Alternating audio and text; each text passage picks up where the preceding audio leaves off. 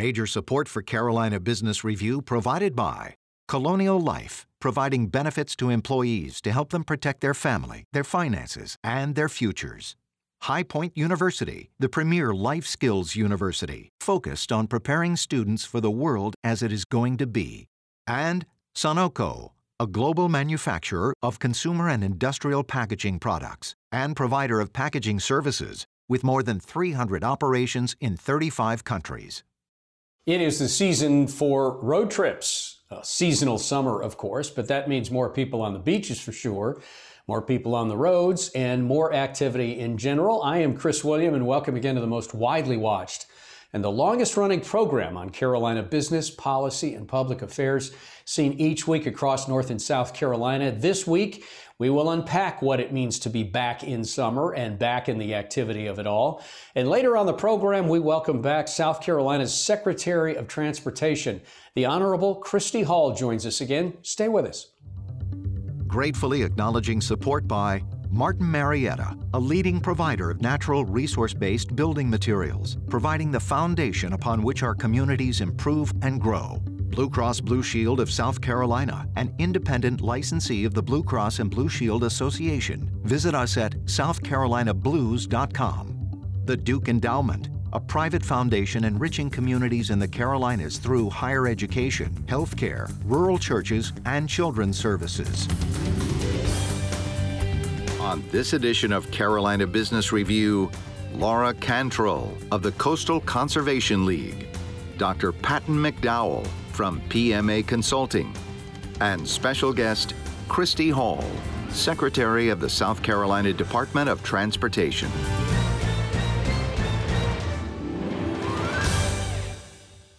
Well, happy summer. Laura, welcome to the program. Patton, good to see you both, and thank you for taking time to join us. Laura, I'll start with you. This is a fun question, but it does pose an issue, and that is, gosh, it seems like people have been let out of prison. We are in the summer season. There is a bit of a bum's rush now down to the beaches. Our beaches are full. Our accommodations, our hotels are full. Our roads are full. Does that create an even more exacerbated issue around environmental challenges? Well, thank you, Chris. And first of all, I just want to say thank you for the opportunity to join you. It's good to see you again. I'm glad to be here. And, you know, you ask a great question. You're absolutely right. Everyone is excited to be, let out of their homes and enjoying nature and doing the things that they love. And in the summer, what they love is to come to our coast. And that, that's, in many ways, that's a great thing because our economy depends on tourism. That's our major industry.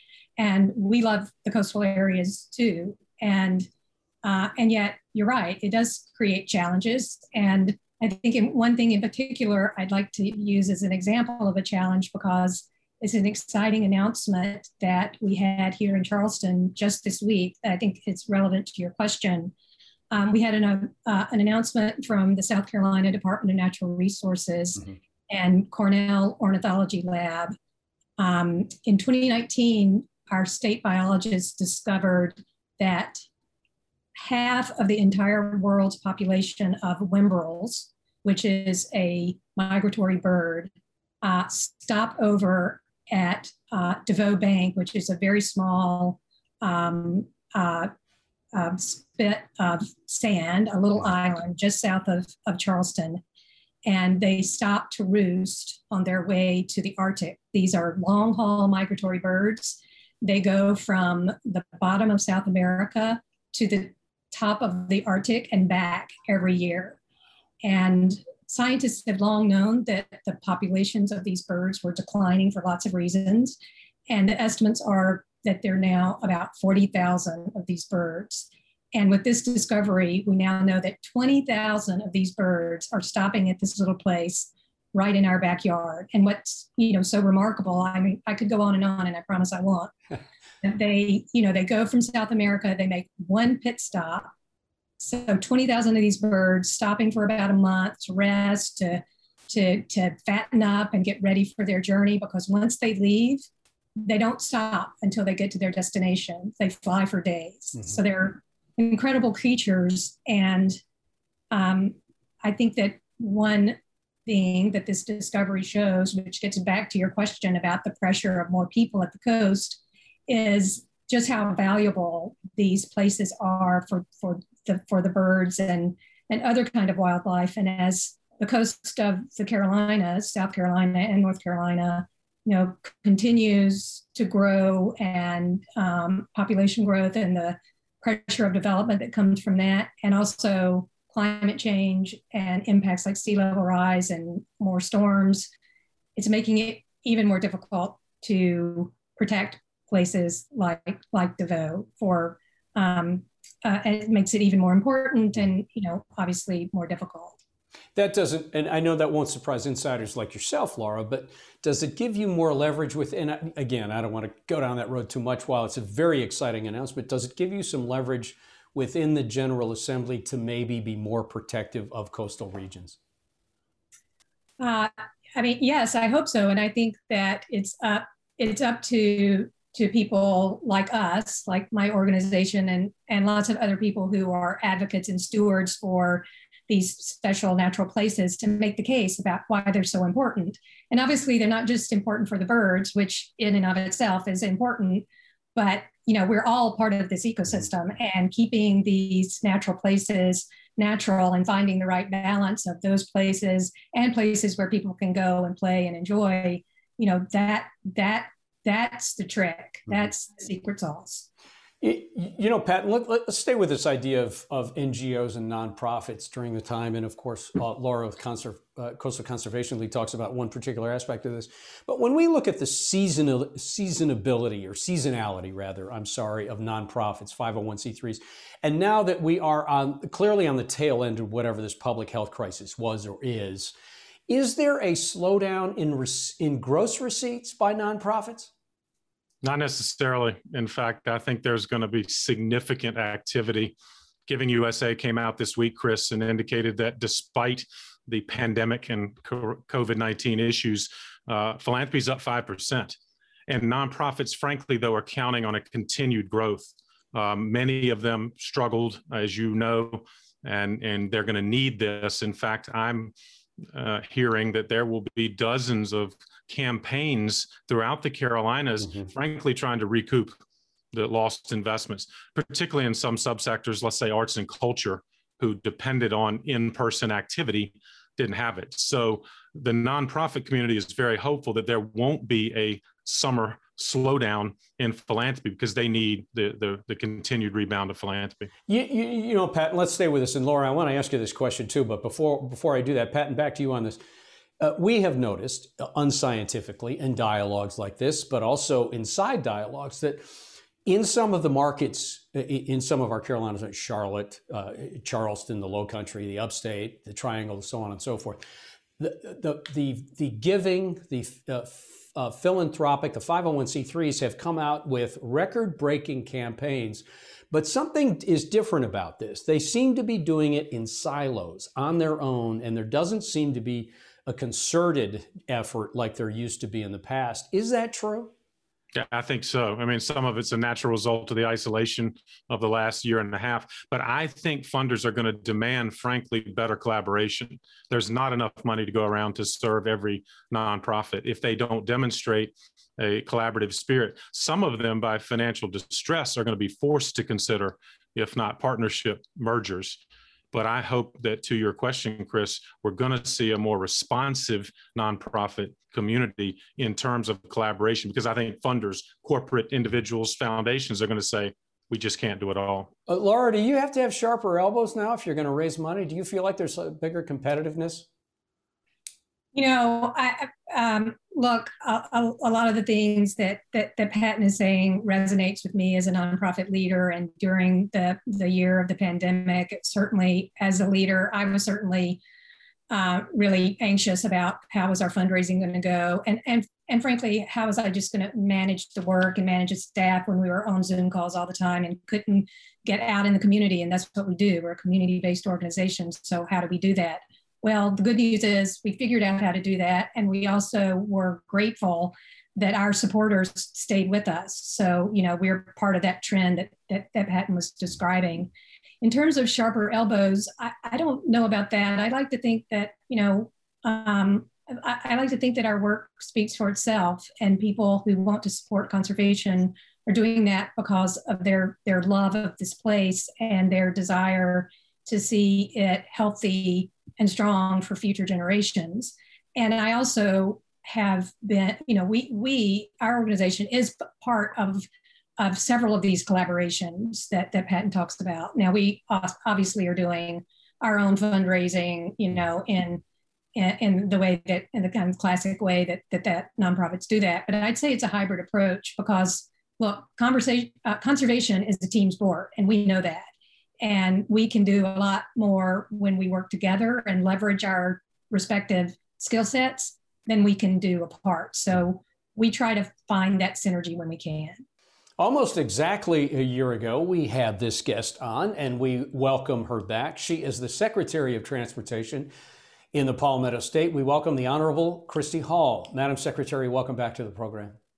Thank you so much for the invitation. Glad to be here. Things are a little bit different than they were about 12 months ago. Wouldn't you agree? Compare and contrast. Roads were vacant, budgets were questionable. The future of what transportation policy probably seemed way up in the air. Madam Secretary, how would you compare and contrast where we were and where we are now? Yeah, thanks, Chris. That's a great question. I think for us here in South Carolina, we made it a priority to keep our road and bridge program moving along nice and strong, and never stopped any projects, never delayed any projects. We actually took advantage of that lower traffic levels as we were seeing on the roads last year, really used that to our advantage to try to do more work in that time when we could do more work with the lower traffic levels on the highways.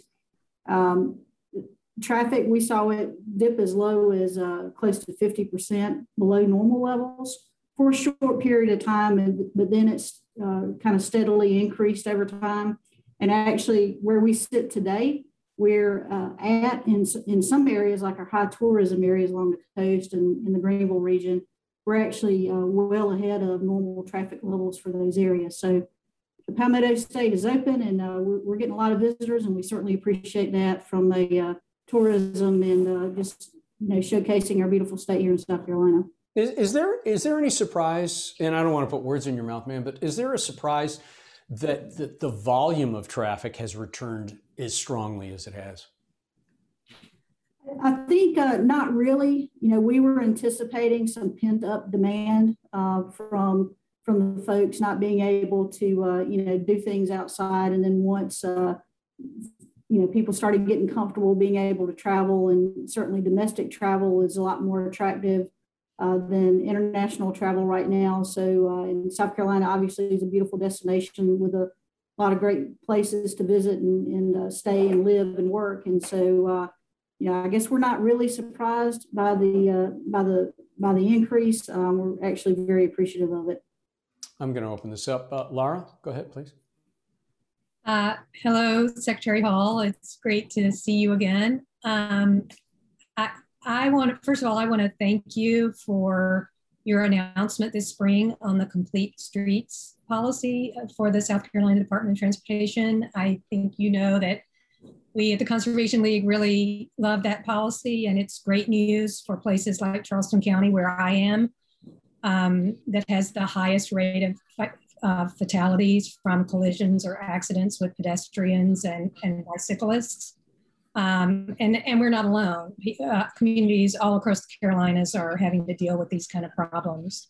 So, we're very welcoming of a policy that encourages equitable mobility and that balances the need of vehicles and drivers with walkers and bicyclists. So thank you. And my question is, do you have any updates on the implementation or the next steps for the Complete Streets policy? Yes, thank you for that question, Laura. It's certainly good to see you as well. So yes, we have fully embraced the Complete Streets policy here at the South Carolina DOT. We have incorporated it into all of our policies and procedures, including dedicating a complete chapter in our new and revised design manual to talk about complete streets. We've formed a advisory council, including various stakeholders throughout the state, to talk about the implementation and updates, as well as convening training opportunities as well, to make sure not just the designers that work for the state, but you start to think about all the county governments that do work on the state roads and others. So it's we are full speed ahead on that particular endeavor. And Chris, back to your earlier point about some of the things that we've noticed are different since the pandemic. One thing is people are walking more and they are biking more, using other modes of transportation, and especially in our urban areas in the state. So, it's a national trend. We're glad to be finally embracing and recognizing that people move about the state in other modes other than just cars, and also recognizing that it can't be a one-size-fit-all approach to it, that you've got to be sensitive to the context in which you're doing that particular road and bridge project, and make sure you're developing the right solution for that community. Pat. Secretary Hall, you've got a multitude of projects going on across the state. Obviously, material costs and perhaps delays in supply chain have to affect all that you have going on. I'm curious, how are you seeing the timeline for your various projects? Yes, so on the front end of the pandemic, and actually up until, I would say, within the last 6 months, we really didn't have any significant issues on either availability of manpower nor on material issues. However, what we're seeing is a little bit of a lag in the supply chain for us over the last 3 to 6 months. And it's items like lumber, just like home builders have to, are challenged finding lumber, as well as residential folks. We're seeing 300% price escalation on lumber cost on our projects. The two biggest areas of concern right now for us from a material supply standpoint is steel.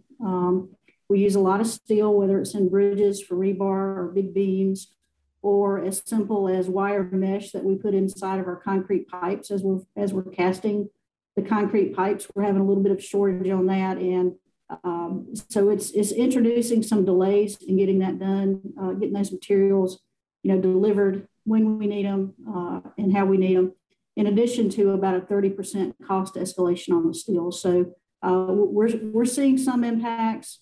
Obviously, we're concerned about it, not only as a state, but a region, and the national association that I belong to as well is ringing the bell with those that we need to try to get some relief on some of the requirements that are possibly causing some of the delays. It's just as a quick follow-up to that, a 30% cost increase. I mean, that's a meaningful amount. Does that change budgets? It changes budgets. Does it change timelines and project completion dates?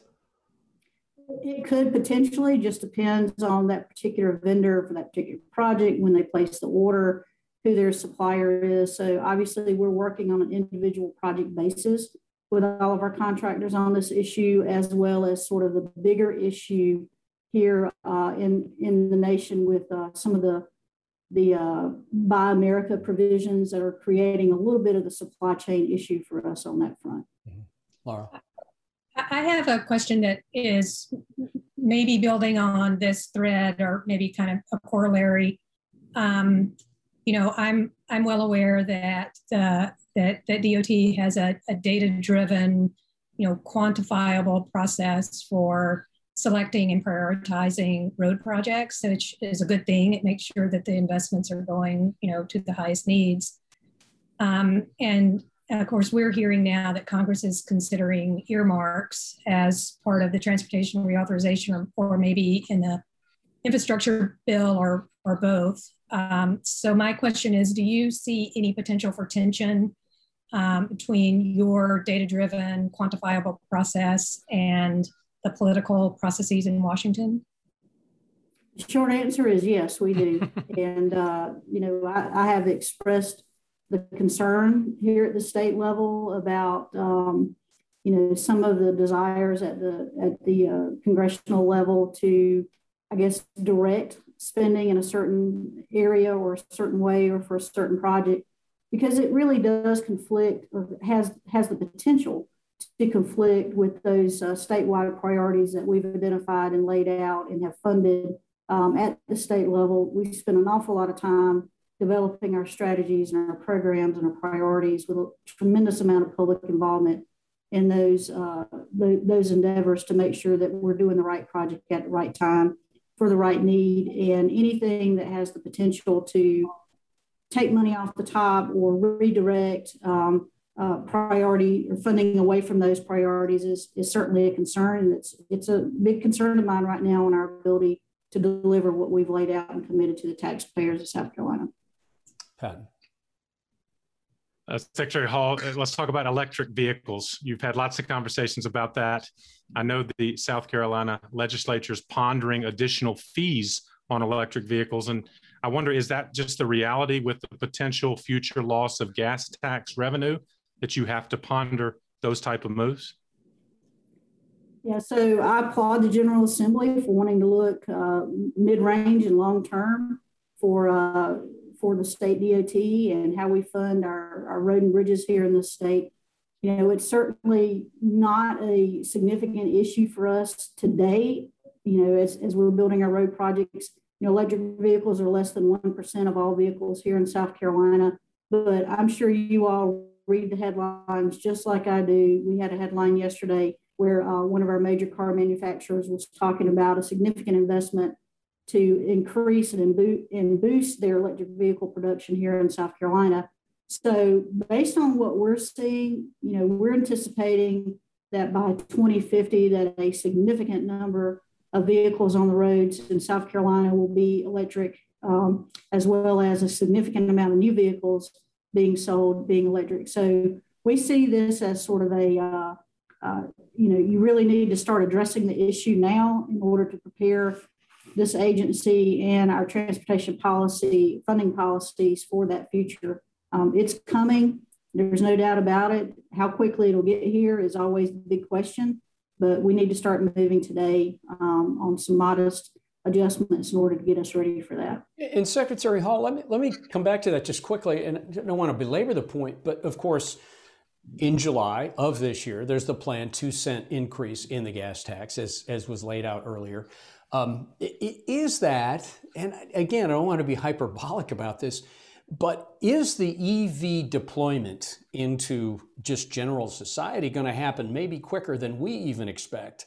And will a 2-cent raise even come close to closing that gap, even if all of the gas tax raises are enacted the way they're planned?